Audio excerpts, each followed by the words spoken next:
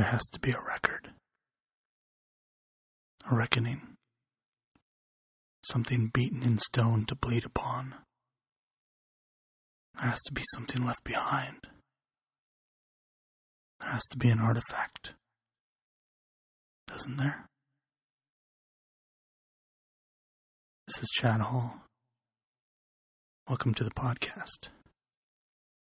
Tonight, what I want to talk about is journaling. I started journaling 3 years ago, maybe 4. I had just finished reading the journals of John Cheever. Cheever was a fairly famous short fiction author. A man battling alcohol, infidelity, a failing marriage, and his own bisexuality. They don't cut out the ugliness in his own character. They leave in the often vicious, petty thoughts that most of us deny having. They don't have the resolution of a Hollywood-ready memoir. Cheever's journals are all struggle. They're all middle. No start. No end. And because of that, they're art. Cheever knew. He grinned when he handed the notebooks to his son. He knew that they meant something. And that's what I wanted to do. I wanted to journal as art. But I wasn't prepared for the journey. I wasn't aware of the problem. You see, Cheever didn't set out to make something. He journaled for himself. And then decades later, realized the value beyond his personal expression. It was the intimacy of his private thoughts that gave them value. But I set out with the intention to share. And I found myself continually embarrassed by my own thoughts, ashamed at my pettiness. I started crossing things out. I started drawing big NSA-style black redaction boxes over my ugliness, erasing it from the record. I started editing the truth out of the truth. And eventually, I just started skipping those parts, no longer bothering to write them down. I started sculpting an image of myself. I began to exaggerate, to lie, and then eventually, I stopped journaling. There was no art to it. It was all manufacturing. Everything of Cheever had been lost. In psychology, or maybe it's sociology, they talk of the Hawthorne effect. The Hawthorne effect, according to the Google synopsis, is the alteration of behavior by the subjects of a study due to their awareness of being observed. Or to put it even more briefly, we act differently when people are watching. I had fallen prey to the Hawthorne effect. You can't write journals like John Cheever while imagining people reading them. Eventually, I found my way back to journaling. Though to be more accurate, it was logging. I started writing down what I did every day, where I went, what I watched, and what I read In fact, I still do it today, logging all the simple details. At first, it was pretty basic and boring stuff, but it didn't matter. It was just for me. I didn't have to imagine entertaining anyone.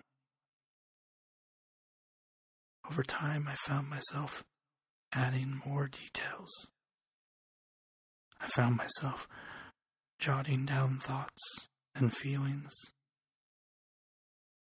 Over time, I even captured some embarrassing thoughts.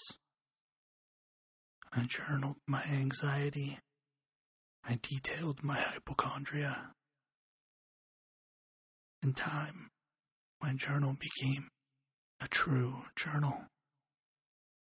Something bordering on value.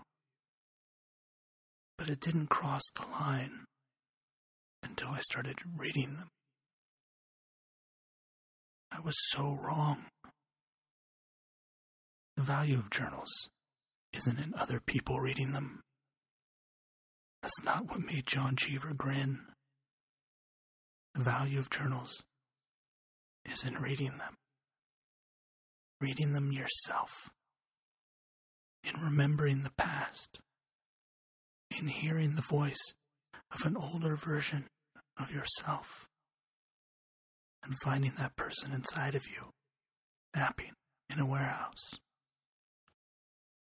And those ugly, petty thoughts, they still sneak in from time to time, but they've become less and less.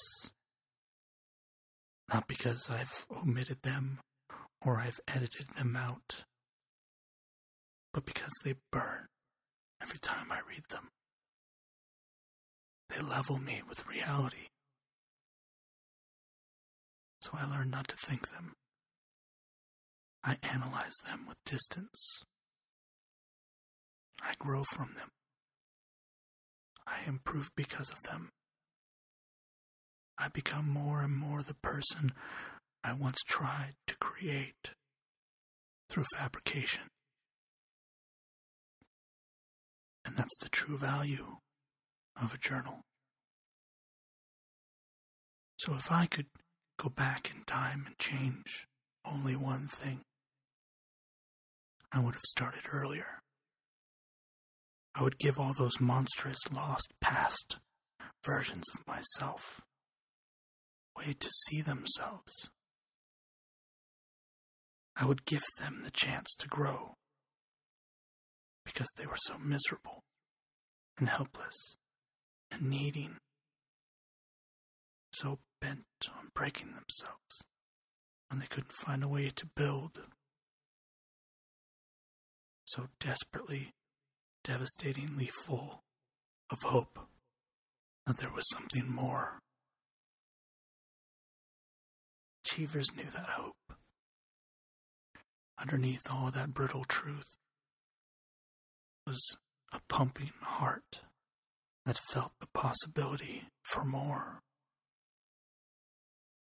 He knew that journaling itself is an optimistic act, a commitment to the notion that one day a better version of ourselves will be around to sift through the rubble of yesterday. Or in his words, the most wonderful thing about life seems to be that we hardly tap our potential for self-destruction. We may desire it. It may be what we dream of. But we are dissuaded by a beam of light, a change in the wind. Thanks for listening and for subscribing. The response so far has been humbling. I really want this to be valuable, to be something that you welcome into your day.